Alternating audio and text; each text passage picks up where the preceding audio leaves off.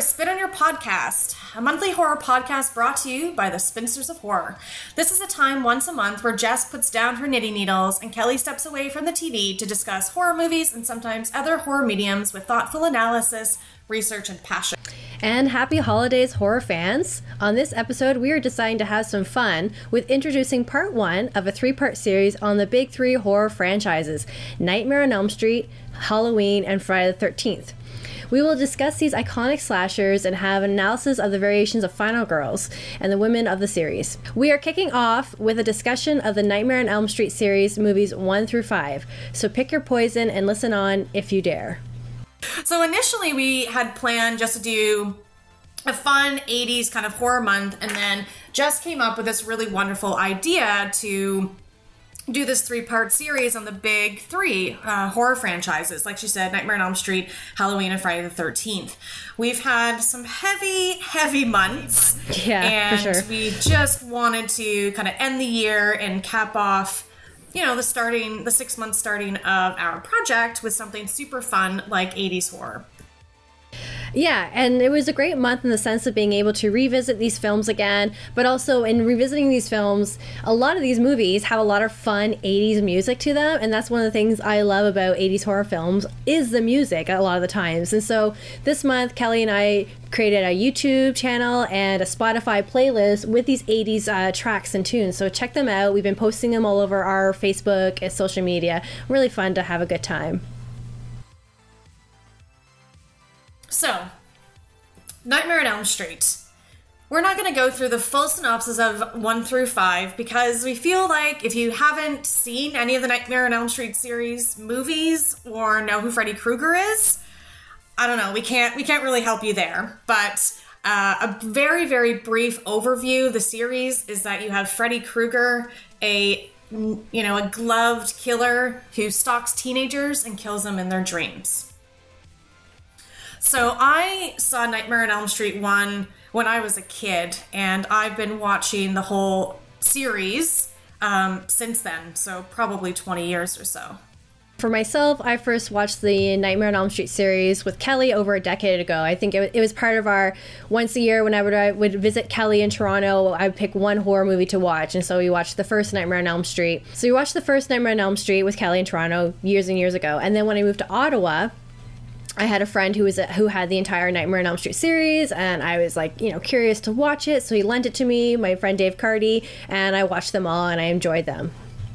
So Kelly, what do you like about the series? There are so many things that I adore about the Nightmare on Elm Street series. We have wonderful female characters, highlighting Alice and Nancy. It's an imaginative series. It's funny, it's dark, it's super entertaining, and I love Freddy, for sure. As one of the big three horror franchises, it's my absolute favorite, and he is my favorite killer, because I think he's quite wonderful, and later on we'll get into why Freddy became such a horror icon. How about you? For myself, I am a huge fan of early Freddy because I find he is much more scarier and disturbing as a killer. And I will kind of go into later more depths on why I'm not a huge fan of later iterations of Freddy later in the series. I know we kind of get a bit more of Freddy back with the films that came out in the 90s. But what I also really enjoy is the in-depth characterization of all the teenagers that, when you're watching this series, it's not just random teenagers getting killed off one by one in a camp. It's you get to know these people, you get to see some strong characterization, and like Kelly said, you get some amazing, fabulous female protagonists who really carry the films throughout, and they really just it shows a lot of care. So I really like that about the series. So your dislikes? The only dislike that I have is actually something that you brought up, is that in Nightmare on Elm Street 1 and 2, Freddy is very dark, he's scary, and he becomes a bit more of a caricature later on, though still the element of killing you in your dreams is horrifying. So that's really the main thing that I dislike about it. I understand why they went there and everything, and it doesn't diminish my love of the series, but if I had to choose one thing, it would be that. I did like how Freddy went really dark in the remake, so I was happy to have good old spooky Freddy back. Yeah, and like I said, that's the only thing I dislike about the series is how Freddy becomes campier and campier as the series progresses. And I also noticed that as the series progresses and the kills get more complicated, you see less blood. Like, a hell of a less blood in all the kills and stuff like that, and which I know is kind of weird for me to say, but when you watch like the first two, you know, especially in like the very first one, the whole geyser of blood when Glenn's killed, and then you get to the end of the film and people are being killed in very like random creative ways, but you see no blood at all, and you're like, well, this isn't interesting. But I also feel like this has something to say about the times too at the when those films were made, which is actually a perfect segue into talking about horror in the 80s. As you know, Kelly and I like to go into a little context as to what was influencing these films at the time of their creation. And also looking into how Nightmare on Elm Street became a series and a full franchise. So the majority of the horror films from the 80s were slashers. You know, they were low-budget fare with a lot of teenagers being attacked by masked killers, or just being killed overall. The 80s was definitely the age of practical special effects, practical gore, you know, a lot of Tom Savini work, Stan Winston work, especially with like creature features and things like that. Some would even say that these were conservative precautionary tales. You know, conservative folks definitely disliked horror movies overall and definitely slashers. But if you look in, you know, kind of the horror tropes of the slashers, if you were a sinner, you were punished. The 80s was a very fun and wacky time. The fashion, the music, just the whole aesthetics of, you know, everything in the 80s. It was all about fashion and name brand clothing. You had tons of commercials, magazines, models, and that was the rise of music videos. So the 80s were infamous for the popularization and proliferation of franchises. We can now have name brand movies. So we saw in the 80s 5 Nightmare on Elm Streets, 4 Halloween, 8 Friday the 13th movies. I read that and I was like, oh, they pretty much put one out every single goddamn year. Yeah. That is nuts. That's why they're literally the same every time. Yes, there's not a lot of thought there. And, you know, 3 Silent Night, Deadly Night movies, etc., etc. There's a bunch of different options. You know, home video actually started the market for multiple viewings of movies, and this was the first time in history. So you have all these video stores opening up. You can rent movies now. And when you would walk in, you could see recognizable movies. You knew the brand, right? You're like, oh, that's a Friday the 13th movie. You kind of know what to expect and the quality. It's name recognition. Again, coming back to name brands.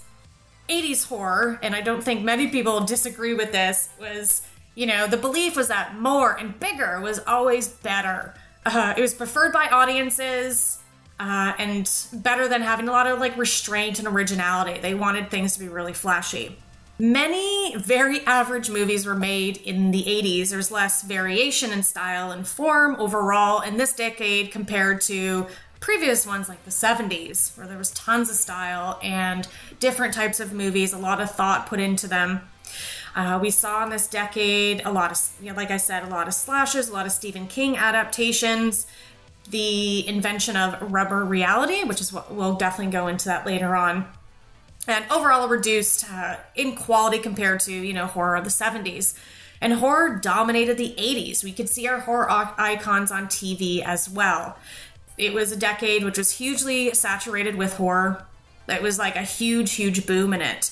A survey that was done by the National Coalition on TV Violence in the late 80s saw that 60% of children between the ages of 10 to 13 recognized Freddy Krueger, and only 33% recognized Abraham Lincoln. So even kids know who Freddy Krueger is. Even people that aren't even horror fans know exactly who he is. So the 80s saw like the explosion of horror, and then into the 90s you saw a bit of a horror recession. So Kenneth Meer, who writes a lot of books on horror and definitely about 80s horror, called this the history of the dead teenager, the decade of dead teenagers. So the 80s brought horror the closest to the mainstream than had ever been before.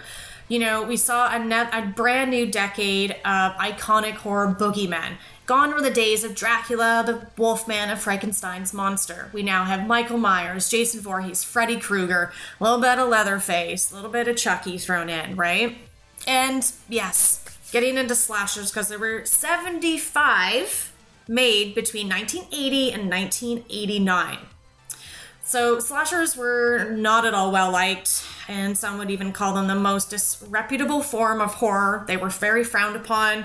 They were also called stalkers, and sometimes were considered more of like a rogue genre, with films that are quote-unquote tough, problematic, and fiercely individualistic. That was a quote by Adam Rockwell, who wrote Going to Pieces, The Rise and Fall of the Slasher Film, 1978 to 1986. This was a subgenre that people thought had bad influences on society, encouraged violence overall, and definitely thought that they were anti-woman. Roger Ebert called them dead teenager films, because we saw a lot of dead teenagers in the 80s. It was just so easy pickings. But you can also see in slashers, perhaps, that we had teenagers or people actually facing their problems and not ignoring them. There were a lot of real-world threats in the 80s, and the slashers in these horror movies could show teenagers that they can survive, especially with the right skill set. In the 70s, movies, a lot of movies shattered certain taboos. Rape, cannibalism, murder, it was savage cinema. They were profitable, and the 80s slashers wanted to replicate this. Slashers are really cheap and easy to make, and better and quicker to a chance at success. They were called quick payoffs. They would have really big first weekends, but not a lot of longevity. And this really astounded critics. For example, Friday the 13th had a budget of about $70,000 and made over $40 million. It stayed number 2 at the box office for 7 weeks. Wow. So this is really something that's really interesting that we see this, because the 80s is actually known as the culture of materialism. This was a time of material success, and it was really important to show what you had, to show how important you are. So particularly, we see this in American culture. So the American culture was defined by both political and social conservatism with the election of Ronald Reagan. So President Reagan at the time tried to abolish the welfare state and reduce the size of the federal government to allow him to eliminate obstacles against American business and allow them to return to producing goods for mass consumption for society. So high life in the White House was what Americans wanted to emulate. And the president told Americans to spend, and so they did. However, we see that this would have a dark side. We end up seeing this huge divide in the upper and lower class. While Americans were spending their money freely and essentially just living in malls, we were seeing less and less financial support going out to social programs, thus leading to a society where people lost homes or left to wander the streets. We see the rise of homelessness and reports of child abuse soaring. So we can see where all these really horrible negative things are coming up, and people are turning more to cinema to escape that reality of what was happening. Shopping became an obsession. Malls were becoming second homes in the 80s. We had brands, as Kelly was talking about earlier, brands defined who you were and who your persona was. Your persona was created through possessions, from clothing that you wore, the cars you drove, your home decor, the music you listened to. It was always constant competition influencing consumer spending. And we definitely see this in a film called American Psycho, which is one we'll probably talk about, over the next 6 months or so, but really great film to really show this representation of materialism in the 80s. So with this happening, standard of living had changed. We have cable television influencing the households, with new programming such as MTV and music videos to convey the image as well. The VCR allowed people to record TV shows and watch feature films in their own homes. Thus, a huge rise in these franchises, because people now can go to a rental store, bring it home, watch it at home. They don't have to go to a movie theater to see their films. As well as we see the PC being introduced by Apple, and work was becoming computerized. So it was becoming easier and easier for people to display their wealth, and easier for them to acquire more. The accumulation of objects led to a great deal of noise, and for many people to be able to communicate and to break through the noise, it just felt like they had to get more and more objects. And we see how this impacts films in the 80s, and particularly the horror films, because we see a lot of actual social commentary coming out about this.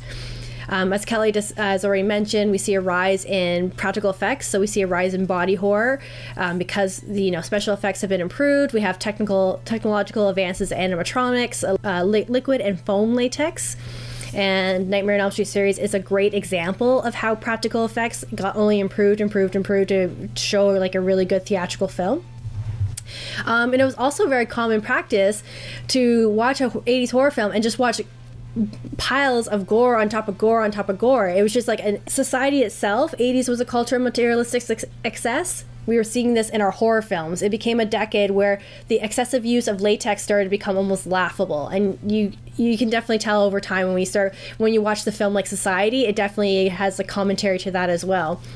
The 80s, we saw more evisceration on the screen. We were being able to see bodies being pulled apart, torn inside and out, aka Nightmare on Elm Street 2. But then at the same time too, like I said, we see the rise of the zombie genre and becoming a commentary on shopping and becoming slaves to excess.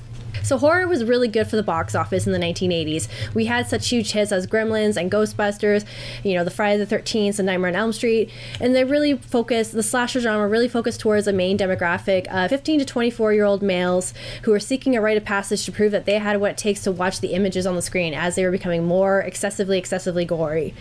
And going further into that, we have New Line Cinema creating the brand that we know as Elm Street. So I read this long and incredibly fascinating article, and it's called Between Dreams and Reality, Genre Personae, Brand Elm Street, and Repackaging the American Teen Slasher Film. And it's done by Richard Nowell, who is also the author of Blood Money, A History of the First Teen Slasher Film Cycle.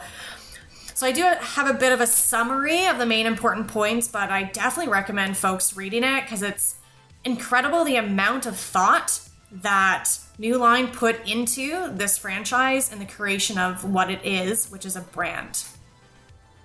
So this article and essay introduces the concept of genre persona. So, scholars have shown that a genre can be seen as a product of, the conversations and the dialogue that's been happening, around films surrounding it, and that those have seemed to have deemed to share common characteristics, essentially how different films influence each other. So New Line Cinema took what they had learned from previous horror movies and slasher movies before 1984 and all of the perceptions surrounding them, which was, as we mentioned, very negative, that they were misogynistic, kind of lowbrow, not quality films, and turned it into what we know as the brand Elm Street. Turned it from a low-budget horror, which was the first one, into the hugely successful enterprise. So the critics and media and journalists and all of them definitely misrepresented teen horror and slashers, which can influence other critics and society and moviegoers as a whole. For example, publicists and, media distancing Silence of the Lambs from horror to label it more as a thriller. Horror, as we know as horror fans, as seen as a lower common denominator of film. And then also as horror fans, we know that that is not the case. A lot of the time, it's okay to be called a horror film. So these, slashers are also called like the splatter movie, and they lump them all into that category without, looking into them as individual art pieces. So New Line wanted to show that their movie and then movies were different. They're new Hollywood movies, and that took them into the mainstream. Teens definitely enjoyed going to see slasher movies and horror movies, but they were a portion of, teens, probably some of those teens that like the horror movies, but they wanted to go see War Games and Risky Business, good old Tom Cruise, and Flashdance. More like wholesome, enjoyable movies, youth-centered movies. So New Line took all the information that they had and put it together to create, like I said, this brand, combine horror with these types of youth-centered movies. So New Line started their promotion. And from this article, they said, they distinguish both Nightmare on Elm Street and Nightmare on Elm Street 2 from early teen slashers by inviting oppositions between the alleged misogyny, inner-city deprivation, and brutal realism of early teen slashers and Elm Street's supposedly innovative status as female-friendly, middle-class-centered suburban fantasies. Also, in addition to the suburban set supernatural blockbuster like Poltergeist, youth market winners like Fast Times at Ridgemount High, the previously mentioned Flashdance and Risky Business. Put all that in the press kits. Emphasize the fantastical dream sequences, a spirited heroine. And the fact that these were suburban, set pieces in high school. Nancy Thompson was the typical American kid growing up in a clean, middle-class California suburb. And also stated that Nightmare on Elm Street is the story of the courage and resourcefulness of one extraordinary girl. It was a psychological fantasy thriller that rips apart the barrier between dreams and reality. And we saw some promotion for Nightmare on Elm Street 2. They promoted the huge romance element to lure people in. The quote on the movie poster, "The man of your dreams is back." So during 1986 to 1989, New Line Cinema transformed Elm Street into this huge brand, which was largely imagined by the American popular culture mainstream of that time. Industry watchers evidently, shared this view because they casually described Elm Street film, as among other things, as Hollywood, mainstream, and even horror's answer to James Bond. So now you have, critics and quote-unquote important people saying, oh, this is Hollywood, this is mainstream horror, this is great. New Line also did extensive promotion. They did very wide releases of movies. Nightmare on Elm Street was at the multiplex. It was at the malls. Just talked about the malls. Malls were huge. So if you got your movie into the mall, that was a huge, huge deal. So a lot of these, quote-unquote, low-brow, low-budget horror movies, especially the slasher movies, were being shown in really small, grungy cinemas, grindhouses, whereas we had Freddy coming out for meet and greets at the mall. And this was the beginning of showing how merchandisable this brand was. They used Freddy as an icon in the image of the Nightmare on Elm Street brand to maximize exposure for the movies. New Line also prioritized licensing to manufacturing of goods and things, primarily for costumes and displays, and then you started seeing all the Freddy costumes. We got posters, you got soundtracks, you even had Nightmare on Elm Street games. New Line knew exactly what they were doing to get this franchise off the ground. So New Line also collaborated with MTV, the era of music videos, MTV, glam metal, 80s music. It was huge. You saw Freddy Krueger go into, music videos and, for Dream Warriors with Dokken, right? That was huge for the Nightmare on Elm Street series. New Line also promoted this film as a female youth-friendly. They had strong heroines, sympathetic female characters, female friendships, daughter-parent relationships, heterosexual yearning, courtship, romance, and relationships. And also some topics that seemed to be relevant to young American females, like body image issues, eating disorders, academic expectations, and unplanned pregnancy. Like I said, there's so much more in this article that I really recommend you reading it because it's fascinating, just the amount of information out there and how much work and thought went into not only creating these movies, but just getting that, that brand. I'll keep calling it a brand because that was the era of Elm Street out there. It was amazing. Yeah, so another thing that came out of the 80s in terms of a brand of the Nightmare on Elm Street series was also, as Kelly had spoken about earlier, the slasher explosion, but also most importantly, as something to horror fans like myself and Kelly, the rules that come with a slasher film. We had the creation of mass killers and ever-growing pile of dead teenagers. But we saw two important elements introduced to the horror genre in the sense that horror is a high volume with low quality business. So a lot of studios produced up to 80 slasher films in the 90s alone, causing a huge market saturation. And also the rules of the slasher gave us invincible killers who were purely evil and always find a way to survive. You always had your final girls. Every sequel, there's going to be a higher body count as you have a next movie. And so what's interesting is that when we come into the modern age of horror, we're seeing these rules that were established in the 80s being broken and being changed with we're now having empathy for the villains because we're now learning backstories about them. We see the evolution of the final girl, and we're also seeing the rise of meta horror thanks to, the one and only Wes Craven himself. So then, as we'll continue on, we'll discuss more about how Freddy himself, how he's like a major horror icon. He is perhaps like Kelly said, he is familiar. He was the rock star of his day, and he still is kind of like the rock star of his day. You'll see millions of memes of Freddy Krueger all over the internet, and everyone knows who he is. And it's a curious popularity that helped establish the Nightmare on Elm Street cycle as one of the most critically and commercially successful horror series of the last decade. And to date, the first 3 entries of the saga have collectively earned more than $100 million. And in the newest installment, The Dream Master, so this article came out around the time Dream Master was being released, earned $12.8 million the first weekend of its release in August, a record for an independent distributed film. When we look at Freddy Krueger, we see, like, yes, in the first 2 films, he is the dark boogeyman. We barely see him in both the films, especially in the first one. But as he continues to grow and he continues to develop throughout the series, we're seeing this blend of humor and horror together, because we all know Freddy and we all know him for his one-liners. He became, which is kind of, I'm just going to put this out there, he became a merchandiser's wet dream. From the sweater, the gloves, the hat, anything that was like recognizable to Freddy Krueger, that was something that they could use to merchandise and to sell people. And we still see merchandise now. Like just this past year at Spirit Halloween, they were selling the Freddy Krueger, sweater, and you could, find the glove if you want as a collector edition thing. And what was nice about the films as well is that whilst the kills were low, there weren't, the Jason going around and killing, the body count gets more and more aggressive every film. As you watch in the series, every kill becomes like a mini movie in itself. There's always a separate location, there's always this really big build-up, and then the dispatch is usually pretty epic. And that's what's great about the whole Nightmare on Elm Street series, and for Freddy himself as an icon, is there are no rules for Freddy.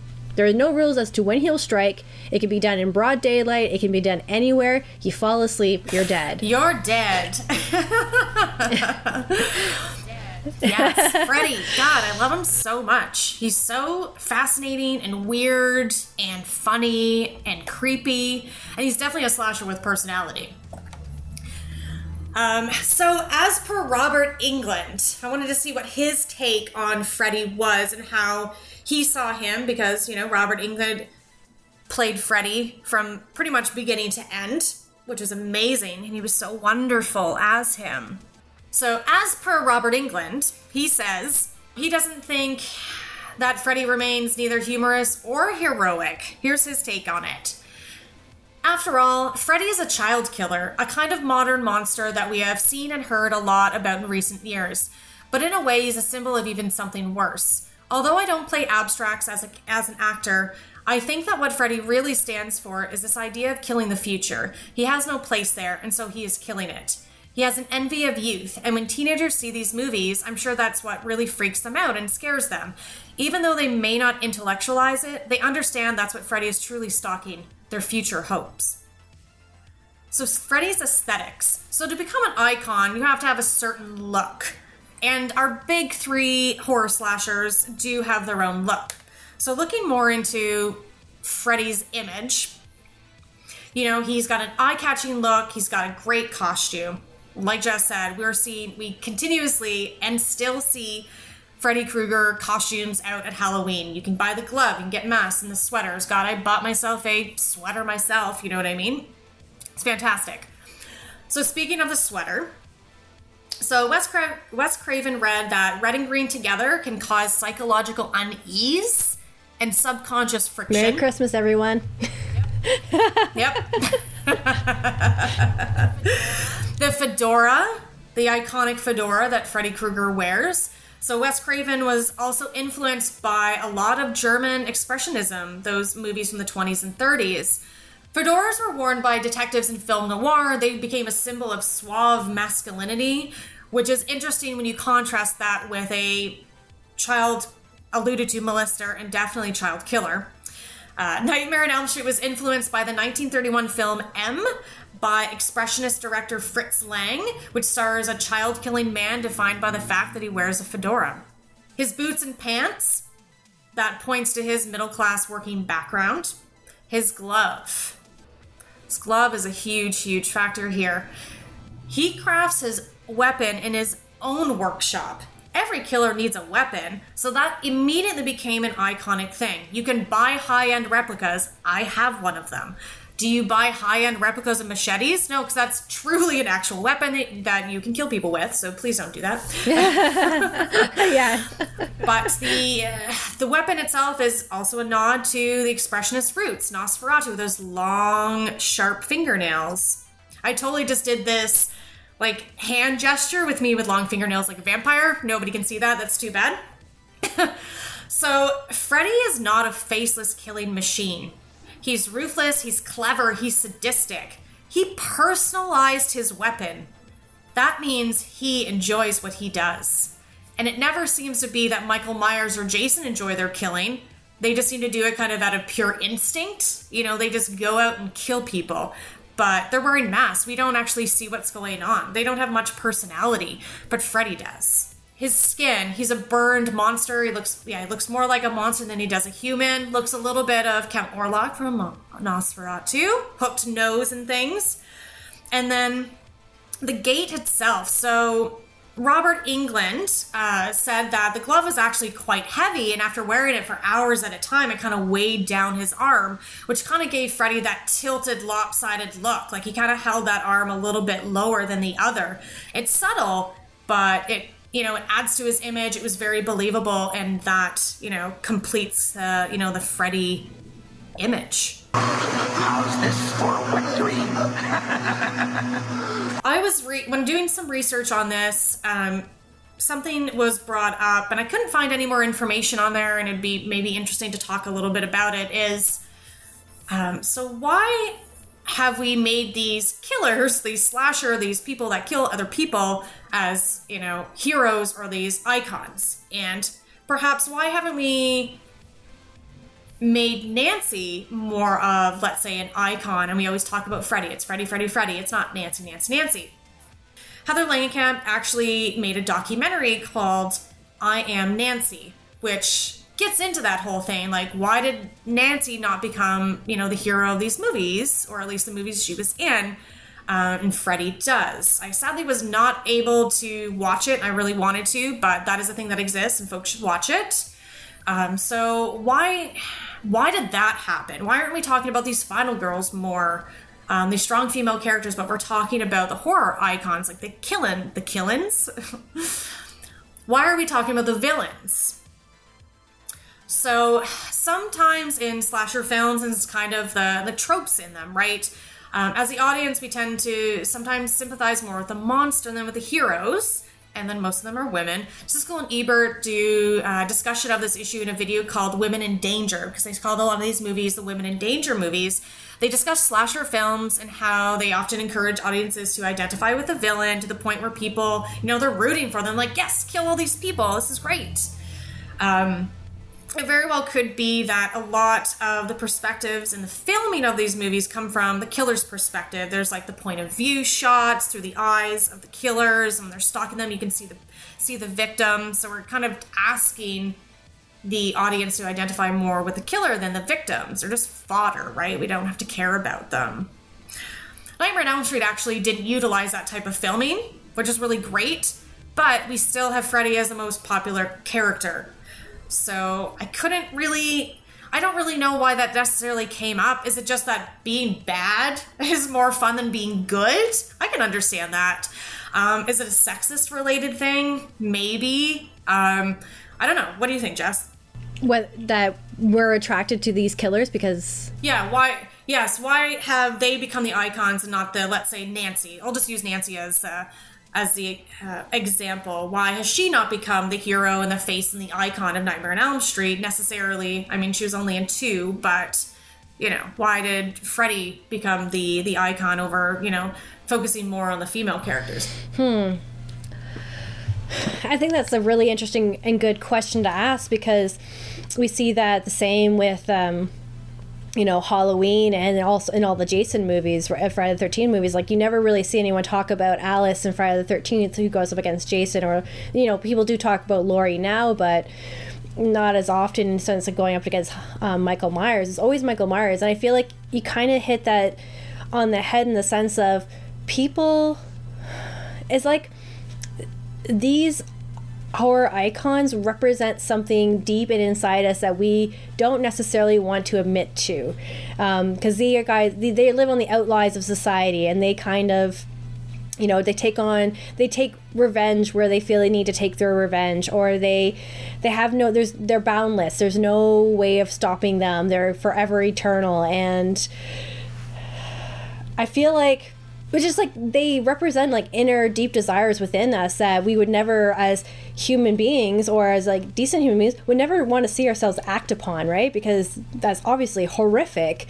to kill other people and delight in the joy of it. But yeah, why do we have all these like Funkos of Michael Myers and Freddy Krueger and stuff like that, where yeah, I don't have my Nancy Funko. I think they're out there. Are they out there? I've never seen a Nancy. I don't think so, actually. I don't think exactly, at all. Right? Nope. And like, as I'm older now and getting in touch with more of my feminist roots, yeah, I'm definitely rooting more for Nancy now. I mean, I'm just like, wait a second, she is Freddy's true adversary, and she definitely deserves more recognition. And why do we not have? But I think this has something to say about our societal differences when it comes to gender as well, because Freddy, Michael, Jason, they're all male. And we saw this issue with a lot of other franchises like Star Wars, Star Trek. You see a lot of toys and a lot of material goods representing the male side of those genres, you know, but very rarely do we see the Princess Leia toy. Like, I think it's only just in the past recent years that people are starting to put out more action figures that are not Barbie like to speak to the female side of consumerism. So I feel like that, once again, it's like a gendered thing, that these killers are male, and so people will obviously recognize and support, once again, like that another form of patriarchy in our film. I don't know, that's a really good, I really want to sit with that one now. Yeah, no, that was amazing. I think while you're talking, and it was great, I was thinking that because these films are seen more also as fun, let's just keep it to the big three. Yeah. They're seen more as fun, and these killers aren't truly human. Yeah. I don't think if we watched Silence of the Lambs, we're rooting for Hannibal Lecter to be in Buffalo Bill to be skinning and killing and eating people. I think there are less people being like, yes, try to kill Clarice Starling, you know what I mean? But whereas yeah. in these movies where it's a bit more fun, there's that escapism, you know, yes. relating back to your, you know, deep inner desire. And sometimes I like watching people be killed. I don't want to do it, but yeah, it kind of gets, you know, kind of cathartic in a way. But it's fun. I just kind of want to put that out there. Thanks, Jess. Yeah, you're welcome. So, there are some people out there that think Nightmare on Elm Street is not a slasher movie. It's not a slasher series. So we wanted to get into what constitutes an actual slasher film. So Kenneth Muir has this wonderful, fascinating breakdown of all of the conventions in a slasher film. So the components of a slasher film, and I will go through them and highlight a couple of the Nightmare on Elm Street aspects of them. So different conventions. So you have the organizing principle. So your location and setting, like a prom summer camp, Dreams on Nightmare on Elm Street, or Nancy's house on Nightmare on Elm Street. The deadly preamble, crime in the past, or transgression, which is like the motive or cause of all of these attacks. Freddy was burned alive by angry parents. And then 3, we have a variety of character archetypes, or the killer and the victim pool. So you have the killer, Freddy. You have the bitch, practical joker, and the jock, which could be Tina Rod and Glenn, using mainly Nightmare on Elm Street 1 to focus on. The Cassandra figure, so the person that warns of the danger, which is often the local drunk that's like, I wouldn't go down that side road. I've heard bad things happening. And then the people obviously do, and then you have a horror movie. Yeah. Obviously. As you're yelling at the scream, do not go down that road. Yeah. If the road is not on the map, don't go down it. Movie over. We decided not to go down this road. And then then they just live happily ever after, which is boring, right? Now we want to see. Now we're talking about people being killed, right? Because we want to see this. Damn it. Yeah. You have the useless authority and the veneer of respectability. So, for example, Mr. Thompson, or, played by John Saxon in Nightmare on Elm Street, he's an authority figure, but pretty useless. All the red herrings, which are distraction or misdirection in movies. You have the final girl. So, the final girl, we all know her, we all love her. We know Carol Clover wrote Men, Women, and Chainsaws, and she defined the final girl. She is the one who encounters the mutilated bodies of her friends and perceives the full extent of the preceding horror and her own peril. Who is chased, cornered, wounded. Whom we see scream, stagger, fall, rise, and scream again. She alone looks death in the face, but she alone finds the strength to stay the killer long enough to be rescued, ending A, or kill him herself, ending B. So normally this is the main character. They're not sexually active. They're watchful, intelligent, resourceful. She is the example of why slashers aren't inherently misogynistic. She is admirable, a survivor, a positive role model. She is not exploited. She's a winner, a champion with, quote-unquote, the most potent power. So in Nightmare on Elm Street, we have Nancy and Alice. They're in control when they engage with Freddy. They also end up controlling when they do engage with Freddy. They're like, okay, I have this mission I have to defeat Freddy. I'm going to take my sleeping pills. I'm going to sleep now. They have a lot more control than anybody else that we have seen in those movies. In the 80s, the final girl evolved. So we saw Laurie Strode in 1978, but she just needed to survive the night. Nancy needs to continuously try and protect herself because her killer gets to you out of her dreams, right? So that's not a one-time thing. You fucking have to sleep all the time. So she has to figure out how to, go on life with this looming figure and this threat. And we know she actively works on trying to survive and vanquish evil. Final girls later on in other movies end up protecting not only themselves, but others too. For example, Hellraiser 2, Aliens, and Halloween 4. This is one of my favorite things that I've almost ever read. So, and this came out of Kenneth Mears' Horror Movies in the 1980s book. And I'm going to quote it, and I get really pumped about this. You'll see why. The final girl would finally... the evolution of the final girl. The final girl would finally transcend her origins in the derided and slasher films and become the thing she had always been destined to be. And that's Buffy the Vampire Slayer. Final girls turn into Buffy. So I really feel like that is the best thing to come out of slasher fucking movies. So we know that Joss Whedon developed Buffy, the character, based on the types of girls that they see in horror movies, the blonde that gets killed constantly. And maybe you wanted to see her become a fully realized final girl. I love this. Everyone should be a vampire slayer, essentially. Everyone become Buffy. Oh, I wish. So, and then to finish off the conventions of a slasher movie, you have common scenarios. You have the first scare, and if it's a sequel, then the first kill is often the survivor of the previous film, if you have a series. You have false scares, fucking jumping cat thing.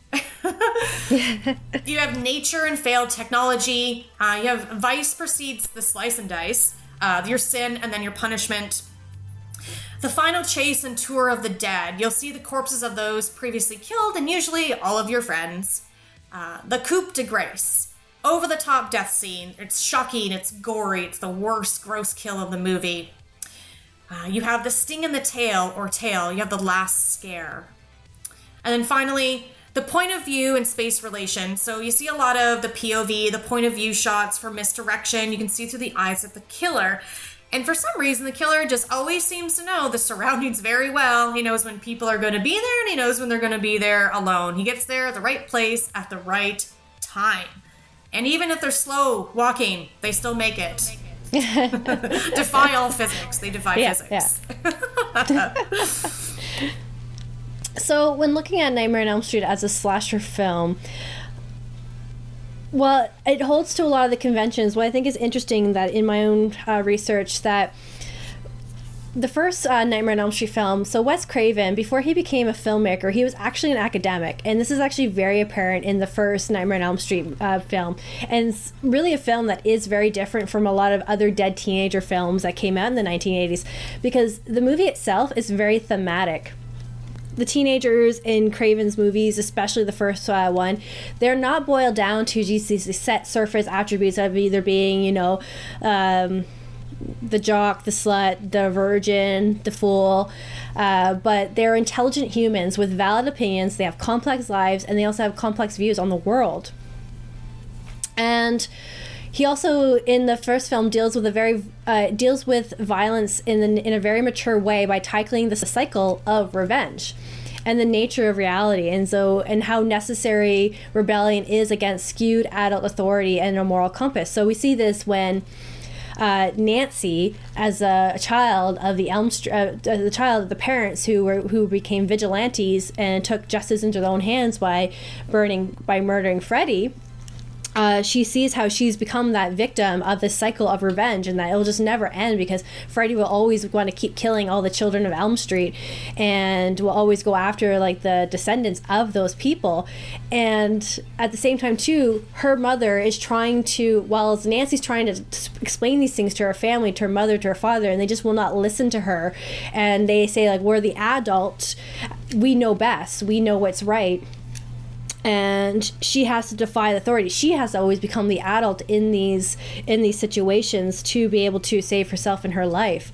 So I think it's interesting because that's where I find the first couple of Nightmare on Elm Streets really defy the slasher genre in the sense of some of the conventions that it's a little more complex than the Friday the 13th, where Friday the 13th fits that slasher trope, that box, very neatly. So rubber reality, this is a term and phrase that Wes Craven actually defined, and Jess will go into that, but I want to say that there are three factors that differentiate rubber reality films to previous slasher films. So, one, the killer gets a personality.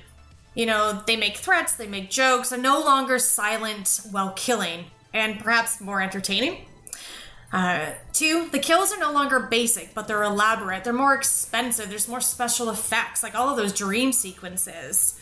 They're much, much more imaginative, which is why I love Nightmare on Elm Street. Number three, films. The rubber reality films posited the existence of the alternate supernatural realms. So overall, they are much more expensive to make than regular run-of-the-mill basic slashers, so they definitely reduced in number, and there's not a lot of these types of films specifically compared to rubber reality, and Jess will give more examples. So Wes Craven's film really remains rooted in this elemental conception of its antagonist, so you have Freddy Krueger, as a personification of fear, and he gains strength from the more his potential victims believe in his existence. Going back to Carol Clover, and we're kind of talking about, slashers and what do they really mean and what are they kind of definitions. Carol Clover says that slasher films are traditionally unmediated by otherworldly fantasy. That is, they are firmly rooted in the everyday, which in part makes them ideologically distinct from classic horror films. So that's not necessarily our more fantastical rubber reality films like Nightmare on Elm Street. Vera Dica, in her essay The Stalker Film 1978 to 81, says something relatively similar. She said, "These films need their less than professional look, their devalued quality, and their lack of sophistication to reduce the realism of the screen events and to encourage a gaming response to the film." Essentially, whereas Clover says that their uniqueness and primitiveness is a staple of the subgenre and important in classifying it. Our slasher monsters, as per Clover in her book, is driven by a psychosexual urge. But that's not necessarily true for Freddy. He's here to avenge his own death. He's a bit of a narcissistic killer in that regard. And in traditional slasher films, we have depersonalized and masked killers. And again, as per Clover, these killers are human, but only marginally so, just as they are only marginally visible to their victims and then to us, the spectators. So in the late 1980s, Wes Craven introduced what we call the rubber reality film with Nightmare on Elm Street in 1984. And what we see here is that Freddy could reshape reality itself through the dream world, just as Pinhead can do that in the Gates of Hell with the Gates of Hell. So rubber reality is most often associated with what Wes Craven has done. And John Woolley, he states horror in which characters move through landscapes that confuse the senses, placing them in an anxious borderland that exists between the state of wakefulness and the state of dreaming.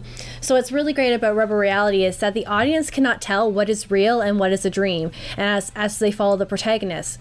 And it always seems like there's no way of defeating the monster, which is completely true. Like, you watch these Nightmare on Elm Street series films and you wonder, like, are they dreaming? Is this a reality? Like, what's happening? And you always get that last ending where you're like, oh, you think they won, and it ends up being some form of dream again. With the horror of Nightmare on Elm Street, it is always about blending the uneasy borders of slumber and waking, and the viewer is never sure what is real. And that's universal in nightmare scenes, like waking up from a nightmare, and you sometimes have that feeling of you just woken up and it feels really weird, like you're still like half asleep, still awake. And as the series progresses, though, we see Freddy become less of a boogeyman of our dreams and more of a ringmaster due to the constant evolving of special effects and Freddy's development of more intense hunting of his victims and the kills that he makes. So we see that he becomes less frightening. But still, the whole idea of rubber reality in itself, how reality can be shaped and molded by our killers and almost feels like the protagonists or the victims have no sense of control, that's really interesting. And that, at the same time, too, kind of... But we'll also see that we do see some of our victims or our protagonists start taking back control when they realize that it is their dreams and get their power back. So, what do we think the verdict is? Do we think Nightmare on Elm Street is a slasher series or not? I would say it is a unique slasher, yes. Though I understand the whole concept of rubber reality, I still think that just because it's not your absolute bare bones basic template cut and paste slasher film, that it has many interesting elements of a slasher, and I would say yes, that it could be labeled as a slasher, could be called a rubber reality slasher, whatever anybody wants to. I'm not going to get super offended if people don't think it's a slasher. I don't really care, but I would say that yes, it is. I would have to say, you know, originally when we first started on this research and on this topic, I would almost want to say, no, I don't think Nightmare on Elm Street is a slasher series. But when I look at it, it does hold true to some of the elements and the conventions of a slasher, in the sense that it's just we see more complex characters, we see a more complex storyline, and Freddy himself, he's a complex villain. When we find out later more about Jason and Halloween in our own discussions, that they try to make these characters more complex when it doesn't really seem right, where this just seems natural from the very get-go. So I feel like it is an interesting hybrid of a slasher / rubber reality / just a good horror film. And I definitely agree. Now we're going to talk about our top 3 Nightmare on Elm Street kills. Yes, let's get to the killing. All right. So, number 1. My top 3 kills for Nightmare on Elm Street are Tina's death, because I feel like it's the most memorable in the sense that it's the first death that happens on screen. Glenn's, because it's just crazy iconic, that geyser of blood we see come out of his bed. And I really had a hard time thinking of my third favorite one, and like when I was watching these films, I was really making a note of each of the kills and stuff like that, and I think the one I like the most is, they call it motorcycle mayhem. So Dan's death in Nightmare on Elm Street 5, that whole transformation into the man into the machine. It's crazy. Oh yeah, that is crazy. It is. And so it's very cool and it's very creative, and I'm sure that took a lot of work to do, and I thought it was really effective. That definitely was a runner-up for me because it was so fucking cool. For me, definitely Tina's death, just like you. Not only is it the first death, it is fucking brutal. It's the most brutal death we see. There's so much blood and everything's so like she's wearing white, there's white sheets, and then she's just dragged all around the room, and she falls into like a pool of her own blood and like falls off the bed. It's just like so impersonal and brutal. So I love it. Love it. Then I like in Nightmare on Elm Street 3, Philip's death. So it's like the puppet death. Oh, okay. Yeah. Where he's like the marionette. It makes me cringe every time to see like what I'm thinking, like nerves and things coming out of his arms and feet. It's gross. And then my third one is Deb in Nightmare on Elm Street 4. I besides loving that whole scene, I thought it was super creative, and it's just exactly why I love these films, is that it's so creative and imaginative and gross. So I thought the practical effects in that one were fantastic. Like her arms bending too far down and like the cockroach arms spouting out. I just fucking loved it. And she turned into a cockroach. There's also that scene where her face falls down into the glue, and I just also cringe because it's like it's so sticky and like you're not getting out of that. Ugh. Oh my god. It's it gets me and I love them. So I wanted us to rate only Nightmare on Elm Street 1 through 5 in order of our favorites. So Jess, you go first. So in order of my favorites, it's number 1, number 3, 4, 2, and 5. And mine is very similar with the change of 3 and 4. So for me, it's 1, 4, 3, 2, 5. And I fucking love Nightmare on Elm Street 4. Please read my review on it, because I just gush about all of the reasons why I really, really love that film. There's probably a small portion of it that stems from nostalgia, but as much as the fan favorite and I love Nightmare 3, I think number 4 is better. So. So you heard it. You heard it, folks. You heard it here. You heard it here. You are all my children now. The remaining segment of this podcast is we're going to look at what we would, either say the final girls or the women of Elm Street. So these are our protagonists, the ones that go up against Freddy time and time again in every film, except for Nightmare on Elm Street 2, Freddy's Revenge, where this time it is Jesse who has been coined as the final boy. And we're not going to go into too much detail about Jesse because that film in itself is like a whole podcast on its own, just discussing some of the themes that we're seeing in this film. But what's interesting about Jesse is that we see this deviation from teenage girls fighting against Freddy to a boy, and Freddy is trying to possess Jesse, who is portrayed as a loner, an outcast, and whenever he has dreams of Freddy, they're always very intense, and he always wakes up sweating in an intense fear, and people have noted this as being imagery of the whole AIDS-related night sweats that were happening in the whole fear of AIDS in the 1980s. We see in this film a lot of imagery in relation to the fear of coming out as a homosexual and the constant stress of trying to be hetero and fit into a normal society. And on top of that, Jesse does a lot of things or go through a lot of scenarios that a teenage female final girl would also go through as well. Like I said, Kelly, is there anything more you want to add to about Jesse? Not necessarily. The main difference in the full canon of Nightmare on Elm Street is that Jesse actually becomes possessed by Freddy, and we don't see that in any other Nightmare on Elm Street. He's inside me. I'm scared. Jesse, who is doing this to you? Fred Krueger. He's inside me, and he wants to take me again. So that's interesting, kind of tidbit of that movie. There's no real, there's minimal violence against him and Freddy because he's possessed, right? So there's no final fight besides it being him kind of emotionally defeating him without the use of violence. And this is helped through his girlfriend, Lisa. So this movie is actually quite different than all of the other Nightmare on Elm Street movies for many, many reasons, like the ones that Jess talked about. So we're not going to focus too much on him. Jesse will get his due later on. But we will get into the main final girl of the whole series, and that's Nancy. Kick it off, Jess. I think you guys, if you checked out my bio about me section, my favorite final girl is Nancy Thompson. I actually have, is it Matthew Theron? Yes.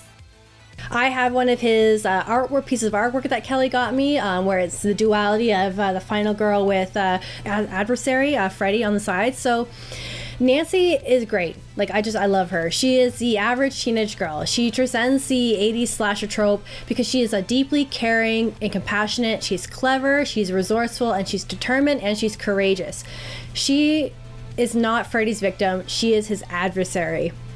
Because from the very get-go, when she learns about the danger to her and her friends, she learns all about Freddy as much as she can. She builds and she plans. She finds a way to survive. And we all know that amazing quote. Anti-personnel devices? Well, what are you reading that for?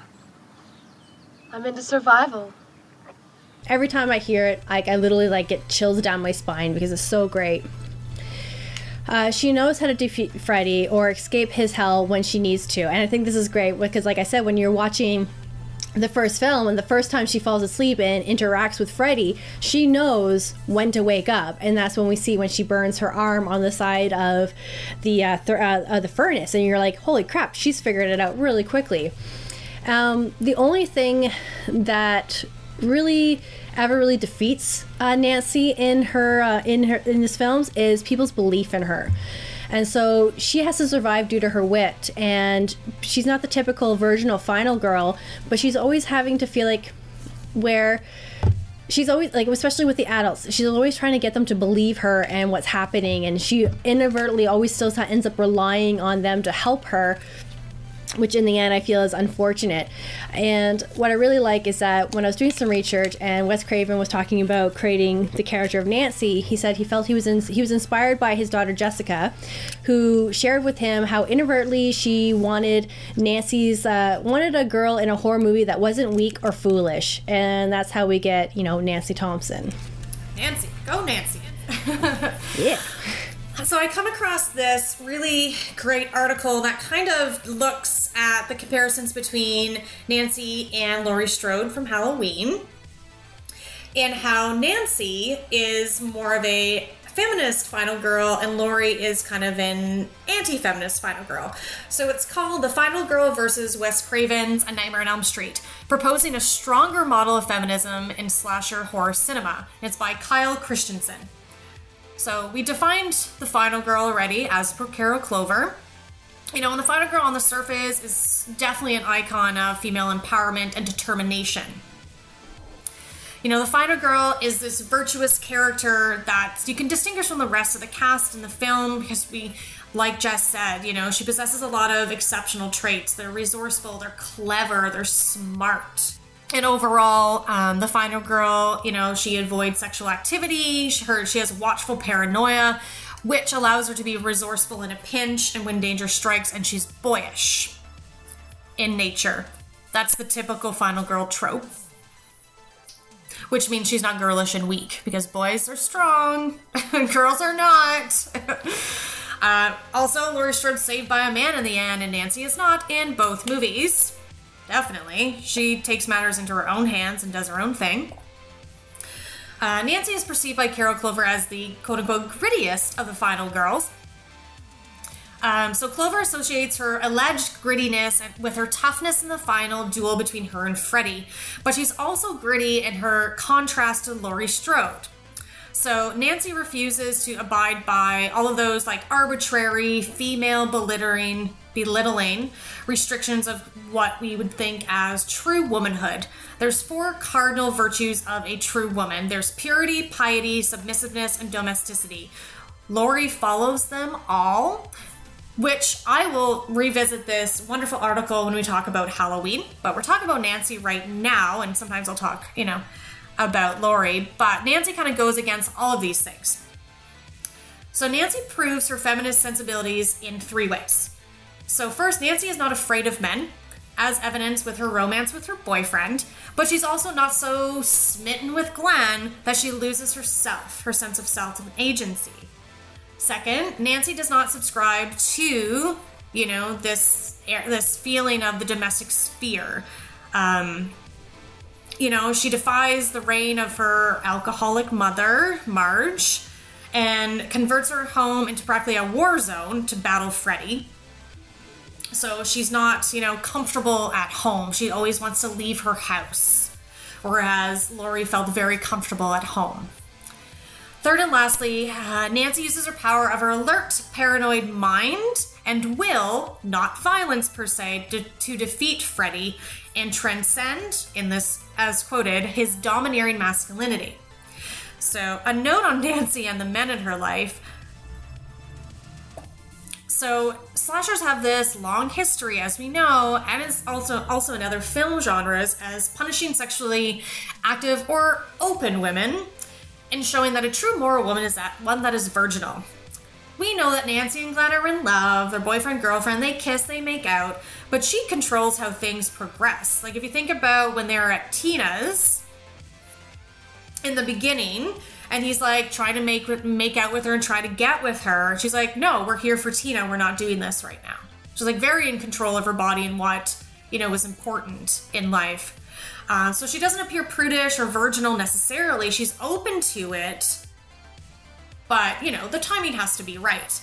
And you look at Tina, who is a bit of a weaker character because she seems incredibly submissive to Rod, who doesn't seem that fantastic of a human being.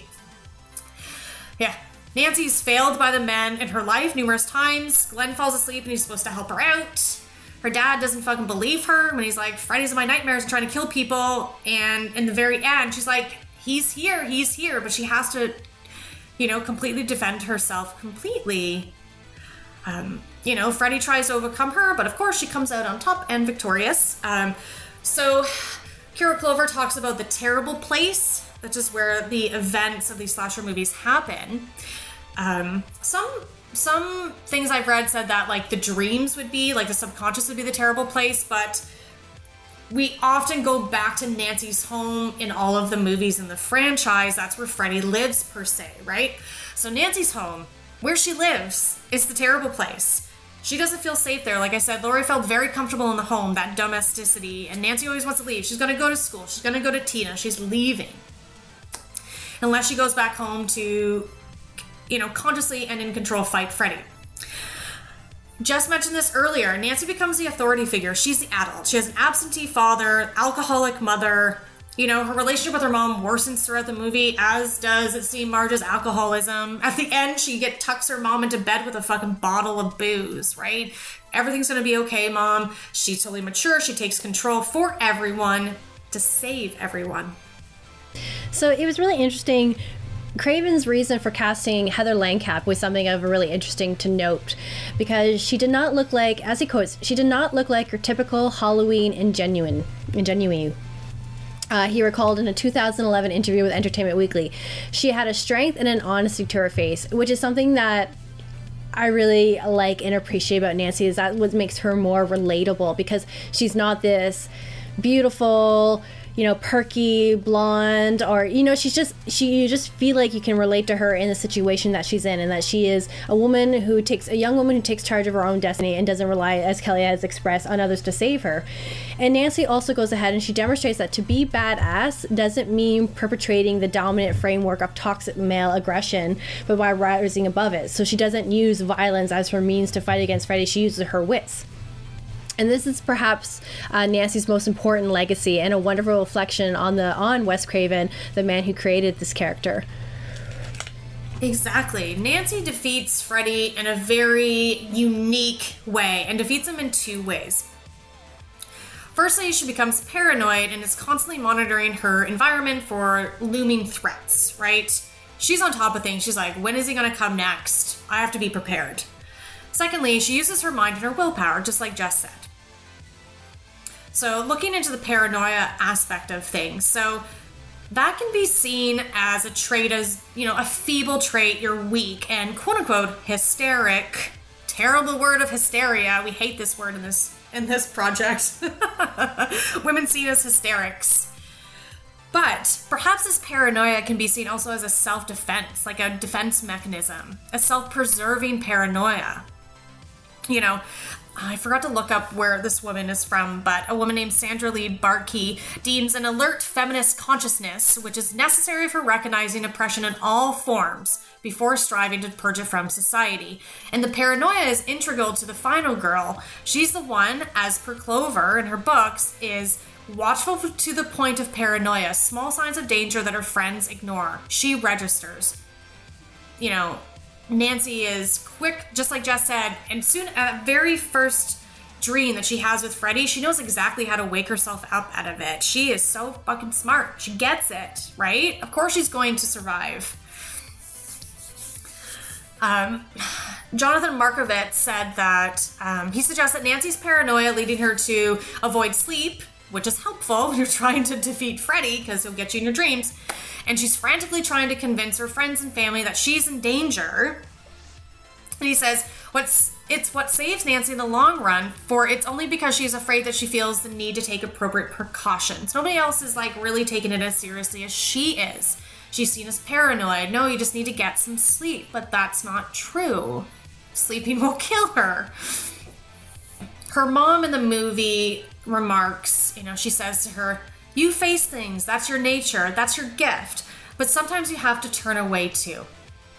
And just hours before that, both Glenn and Nancy are sharing their lunch, and they're talking about different approaches to dreaming, if we remember that part. And Glenn offered certain findings from, the philosophy of dreams. And he says they turn their back on it, take away its energy, and it disappears. So Clover's model for the final girl in slasher films, like Laurie Strode, is such a shining example, we think, and in her book. So that model of the final girl actually appears to take on some anti-feminist principles of both the stifling of the cult of true womanhood. We talked about like the purity, the passivity to men, self-imposed domesticity, and the submission to a masculine kind of ideal, and blatant masculinity. So we have so many of our final girls using their phallic objects, violence, and they don't necessarily always have that feminine paranoid insight that Nancy has. So Nancy, which is the opposite of Laurie Strode, breaks the bindings of what is traditionally associated with a quote-unquote proper woman and sculpts her own identity as a woman, which is amazing, and that's why Nancy is so wonderful, and she's very unique. Nancy does not conform to this textbook final girl, who, like I said, normally uses a phallic device. Laurie Strode had knitting needles, a wire hanger, a knife, and Halloween. And it's all about that, the final girl becoming masculine, to become like a man in order to defeat the killer, which in itself doesn't necessarily seem super feminist to become. That all makes sense. My final note on that is, so this guy, Tony Williams, who wrote Hearths of Darkness, so he says, and he argues that even heroic violence in film is still a perpetuation of patriarchal violence. Just mentioned that earlier. Nancy becomes her own type of woman, her own type of final girl, in order to, quote-unquote, emasculate Freddy at the end, but does it in a non-violent way. So she rejects that masculine gaze by turning around and not looking Freddy in the face. In the end, Nancy does not become a masculinized woman like Laurie Strode and that final girl trope, but she becomes a woman who is simply intimidated by masculinity no more. I love that quote. So we'll move on to Lisa, my least favorite of the women of Elm Street. Yeah, and I don't have much to say about Lisa because, as you say, she was my least favorite. She still is my least favorite. When I gave it a rewatch again this time around, I was hoping there was something I would see that'd be like, no, Lisa, there was something about you. And I saw it in the beginning where she goes from being almost like a strong, independent woman. She knows what she wants. She wants to date Jesse. She goes for it. When he starts talking about the dreams that he's having and what he's seeing, she does research and she's trying to get him to confront his dreams.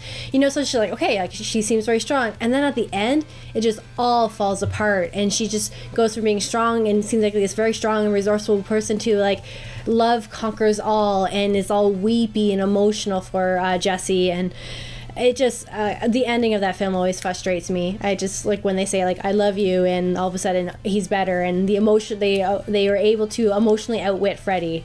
Yeah, I totally agree. I also wanted to find something wonderful in her, but all I saw was the emotional every woman. She's very complacent, really. She does try to help her boyfriend out, which is wonderful. She wants to be a good partner. I get that. But she doesn't really extend beyond that. She is not layered at all, and she just wants to be emotional and cry about stuff. Cry all the time, and that is just not something that I want to be seeing in a female character overall, but definitely not a Nightmare on Elm Street woman. Because all of them are not like that. Every other woman in that series is the exact opposite of that. So I found her just incredibly, incredibly disappointing. Yeah. So that's all I have to say on Lisa. Totally. Let's talk about Kristen. All right. So Kristen. So we see Kristen in Nightmare on Elm Street, Dream Warriors, and number 4, Dream Master, and she's both been portrayed by Patricia Arquette in the third film and Tuesday Night in the fourth film. And so the Kristen that we see in Dream Warriors is she's originally a very reluctant fighter against Freddy. I did notice and made a note in one of my notes when watching these films that she spends a lot of her time yelling and screaming whenever she's brought into a Freddy dream and she has to go up against Freddy. And she's such a good screamer, though. I noticed that too. She's fantastic. So piercing. Yeah, she's and really wonderful. good at screaming. She's really good at fighting against people trying to put her to sleep.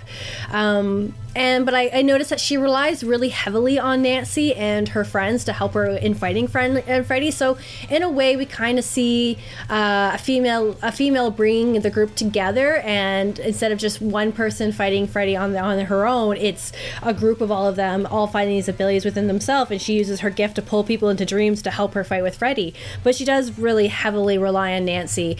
So I feel like when you're watching the third one, you're just like, Kristen's really great, but we see that return of Nancy, and we're like, yes, Nancy's back, and she's fighting against Freddy again, and then of course get really sad when she dies.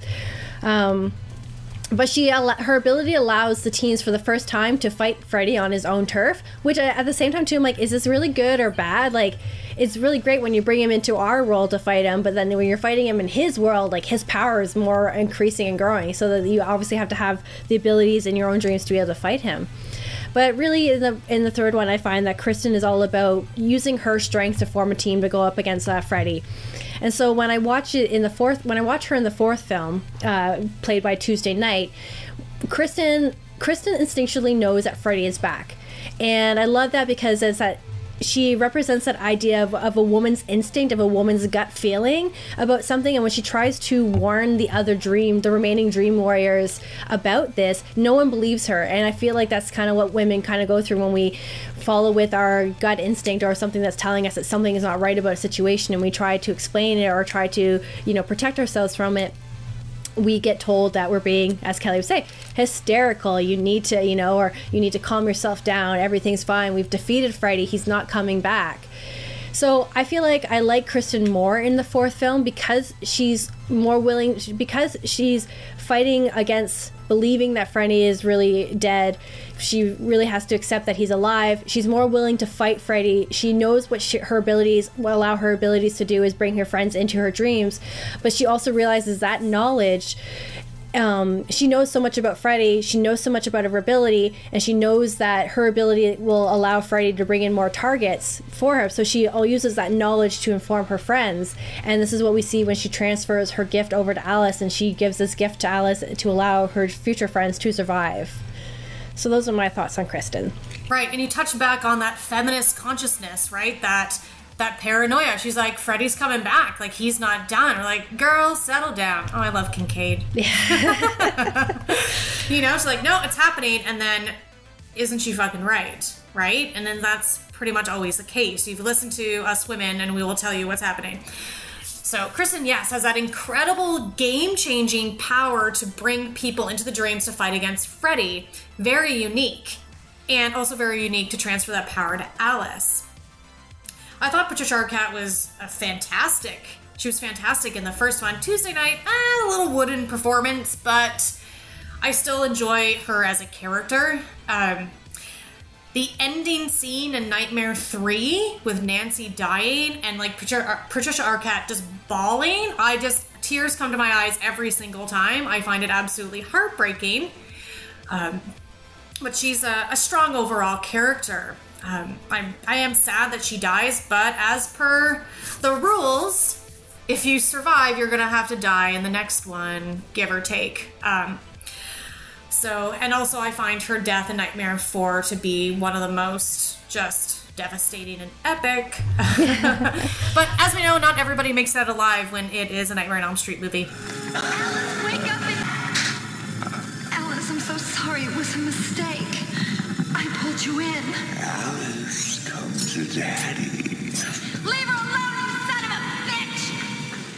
So let's move on to Alice, who, as much as I love Nancy, I really fucking love Alice, and I wish there was more information about Alice and more analysis on Alice, because she is wonderful. Well, maybe we'll start a trend. Like, people, let's start talking more about Alice. and her transformation in the Nightmare on Elm Street series. So when we first are introduced to Alice in Dream Master, and then we'll see her again in number 5 in The Dream Child, she is very mousy. She keeps to herself, and she really relies upon her daydreams because it's what she really wants to be in life, is attractive and stand up for herself against her drunken father. I think it's fascinating that she covers her mirror with images of her friends and family because she would rather focus on them than herself. And she doesn't want to look at her because what she sees in herself, she doesn't want to face in reality, and so she wants to continue living in her dream world, which I think is so interesting that she likes to live in her daydreams, but eventually has to fight Freddy in her nightmares.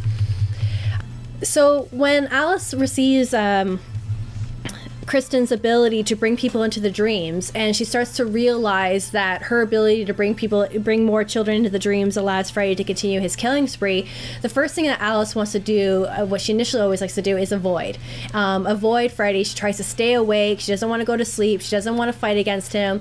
And we see, she continues a trend and a pattern that we have seen in the beginning, where she just like avoids herself and avoids all her issues, avoids her father, avoids actually talking to the boy that she likes. But it's not until that her friends start dying and she takes on more of their abilities that we see Alice become more self-assured. She becomes more confident, and she becomes actually a really good adversary against Freddy. She becomes like Nancy. She uses her wits to go up against Freddy, and she even one of the first females to physically fight Freddy in hand-to-hand combat. What's really interesting is that in an interview with Lisa Wilcox, who played Alice, she described Alice as an outcast that a lot of people can relate to. And in a way, I kind of related to Alice too in the beginning, when she's very, like, she keeps to herself. She's very mousy. She actually kind of reminded me of who I was in high school, where I just kind of kept to myself and was very, shy and did my own thing. And then how over the years, as I've found my love of horror and found my self-assurance within myself, that I'm becoming more like self-assured, like fucking A. You're so adorable, just like Alice. Thank you. So as Lisa Wilcox would say, she said, I immediately fell in love with the story of Alice. She is a daydreamer who has kind of a pathetic at the beginning of part 4, and we think we all can relate to the feeling in some ways. Actually, I was totally a wallflower in high school, so there was a lot of myself in the character of Alice. There's a lot of Lisa on that screen. Wilcox also mentioned the character development of Alice, saying, as an actress, though, what made Alice remarkable is that audiences watch Alice become stronger and stronger as the movie plays along, and you can't help but be a part of her journey because she is so relatable. She really is, and the point on that, and that Nancy is also super relatable, is helpful, right? When we want to, find something relevant to these final girls, these women in the movies. So yes, like I said, I really wish that there was more, focus and analysis on Alice, because I think she's damn wonderful, and she is my favorite. She survives Freddy twice, doesn't bat an eye trying to defeat him in Nightmare 5. She's like, oh, yeah, Freddy's back. I gotta ground the troops. We're doing this. Like, she knows. Just talked about her transformation, and it's so wonderful, and I love watching it. And her getting ready montage, I'm going to try not to get too pumped about Nightmare 4. Again, read my review about it because I love it so much. But her getting ready montage, I love it so much. And also, she's so beautiful. She's such a beautiful ginger. So her transformation in Nightmare 4 does carry into number 5, though I think that is probably the weakest Nightmare film. She does fight to protect the innocence of her unborn child, though perhaps the strong, empowered woman from 4 is bogged down by her pregnancy, and she might not be able to no longer be able to realize her powers because of it. So she states in that movie, I was stronger than you. And some people think that maybe it's because, oh no, she's pregnant, so she doesn't think she's strong anymore. But I think that it is because of her strength. She's ready to take Freddy on again. And Freddy knows. He knows that she is, like Jess said, this wonderful, strong adversary, this almost an equal to Freddy. And he knows he can't take her on again. So he goes after the baby as an easy target, which makes sense because Freddy is totally opportunistic, right? But she is still stronger than him. Unfortunately, it doesn't translate a lot in Nightmare 5, which is really too bad, because I think she could have done more ass kicking. But, yeah, Alice is wonderful. Like you said in 5, as her power grows, Freddy's obsessed with her, and he does anything he can to try and unhinge her. And that's also, like you said, trying to steal her power away by turning her baby against her. Myself, like I agree, number 5 is a weaker film. I care less for this film because I feel like as Alice goes from fighting Freddy to survive and protecting her dreams and protecting her friends, as we saw in the 4th film, we see her through the 5th film, like especially at the end of the 4th film when like she talks about like, oh, my dreams are protected because, you know, like I have something worthwhile to dream about. She's clearly talking about Dan. I'm like, well, now you've given away your independence and your sense of self because now you're dating this boy. He's in high school. He's a boy. He's a boy. Yeah, exactly. And we also see like when she talks about keeping the baby, especially when they bring up the fact like, hey, like you could end this by, you know, considering an abortion, and she says, well, no, I'm gonna keep the baby because this baby is a part of her and Dan. And I was like, okay, I can accept that, but it kind of sits with me the wrong way. And so we kind of see her accepting her role as a mother and a caregiver, which is kind of what we see from Alice in the beginning of the 4th film, but only with a different perspective and a different attitude now. Like, she's still stronger and she's still a fighter, but she kind of returned to where she was before, where she was taking care of her father, and now she's taking care of her baby. Totally. Wonderful points. Wonderful points. A final note on Alice is that, so in Nightmare 4, there's this really crucial portion of the fight. You know, we talked about Alice being like an equal fighter and adversary. Yes, she's like the only woman to like actually go, like, or at least the first woman to combat like hand to hand with him. I believe that happens in Nightmare 6 as well.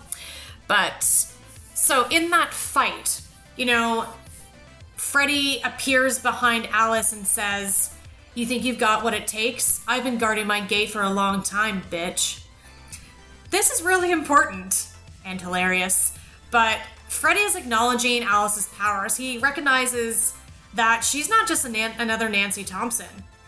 She is showing, not another Nancy Thompson who, you know, used booby traps and everything to lure Krueger into the New World to be attacked. What he's facing is that potential equal, right? A gate master, a dream guardian whose abilities in this realm rival his own, right? So she is just like this wonderful equal, and I love that ending. I love the ending of Nightmare 4. And again, I really wish there was more analysis on Alice. World created. Yes. People that are way smarter than me. I will read it. But it's not me to make it. For me to make it. So, you know. Yeah. Yeah, so that was our overall view on the women of Nightmare on Elm Street. Fucking A. Yeah, for sure. And we'll definitely have more conversations about this in the future. But in terms of looking at the Nightmare on Elm Street as a series as a whole, myself, I would say that I think it's a great introductory series into the horror genre, and definitely has a great legacy of a great horror villain. We see a amazing characterization, a blend of story, characterization of protagonists and side characters. Our villain is epic. He has a very almost tragic background to his story as well. We got amazing female leads they provide another type of a female role model that is not necessarily like a household name. We've got iconic lines, scenes, like just everything about the Nightmare on Elm Street series is just something great and wonderful to watch. Even music, Nightmare on Elm Street 4 just has nothing but good music throughout it. I think that's one of the best things about 4. I told you, I know. Like our whole playlist, like half of our playlist is just music from that movie. Exactly. So good. And also what's really interesting is that when you watch the first Nightmare on Elm Street that came out in 1984 and see the final one in 1988, It's a film that really can show how commercialization can change the original essence of a genre-breaking film. So we do see this introduction of rubber reality, and you can tell from beginning to end how commercialization, the whole idea of excess and materialism really goes into these films, because Freddy's kills become more and more epic and more excessive as the series progresses. And I think that's a really interesting takeaway from that series as well, that it's just it was a product of its times.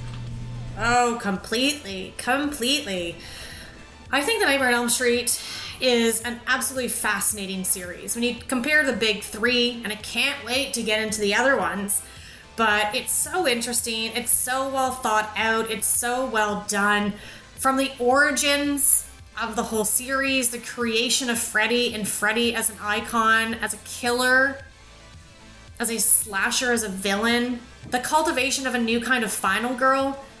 The overall brand of Nightmare on Elm Street is goddamn iconic, it's long-standing, it's game-changing, and my absolute favorite franchise. Scream is my second favorite. And delving deeper into these, classic horror franchises has been already a really interesting feat for me. I've read some really wonderful things. I've bookmarked a lot of other wonderful things to read for next time, and I'm really looking forward to the rest. Also, have I mentioned again that Friday the 13th turned out 8 goddamn movies in the 80s? Am I going to watch 8 movies in 1 month? Yeah, we're going to do this shit.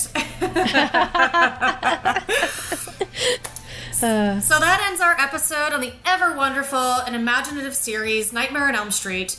We want to thank Dance of the Dead for our intro-outro music, Robeast, Blair for his assistance in editing our episodes, and all of you listeners who have been supporting us for the past 6 months. 6 months now, folks. We want to remind you to follow us on our website, which is spinstersofhorror.com, where you'll also, as a reminder, find reviews, blog posts, and more. We're on Facebook, Spinsters of Horror. You can also find us on Twitter at Horror Spinsters, as well as Instagram at Spinsters of Horror. As well, we please ask that you, when you go on to Stitcher or iTunes or SoundCloud, wherever you listen to us, please rate and review us, because it helps get us our rankings up in the list and introduce us to more other listeners that are wonderful out there. And a reminder, we now have merch. So you can go to our website. We now have a shop up on our website where you can buy our stickers, as well as a link to our TeePublic store where you can buy one of our t-shirts or a hoodie or however you want that will make you keep you warm and support our spinsterness. Excellent. So tune in next month where we kick off 2019. We're going to kick it off spookily. That's a word. By looking into the world of the paranormal with a focus on haunted houses. Jess's favorite. Yes, scary houses. Yes. What is the origin of the haunted house story, and why is it a classic horror trope and horror scene? We will be looking at 2 films, the 1963 film The Haunting and the 2016 Ty West film The Innkeepers. So until then, remember, the future of fear is female.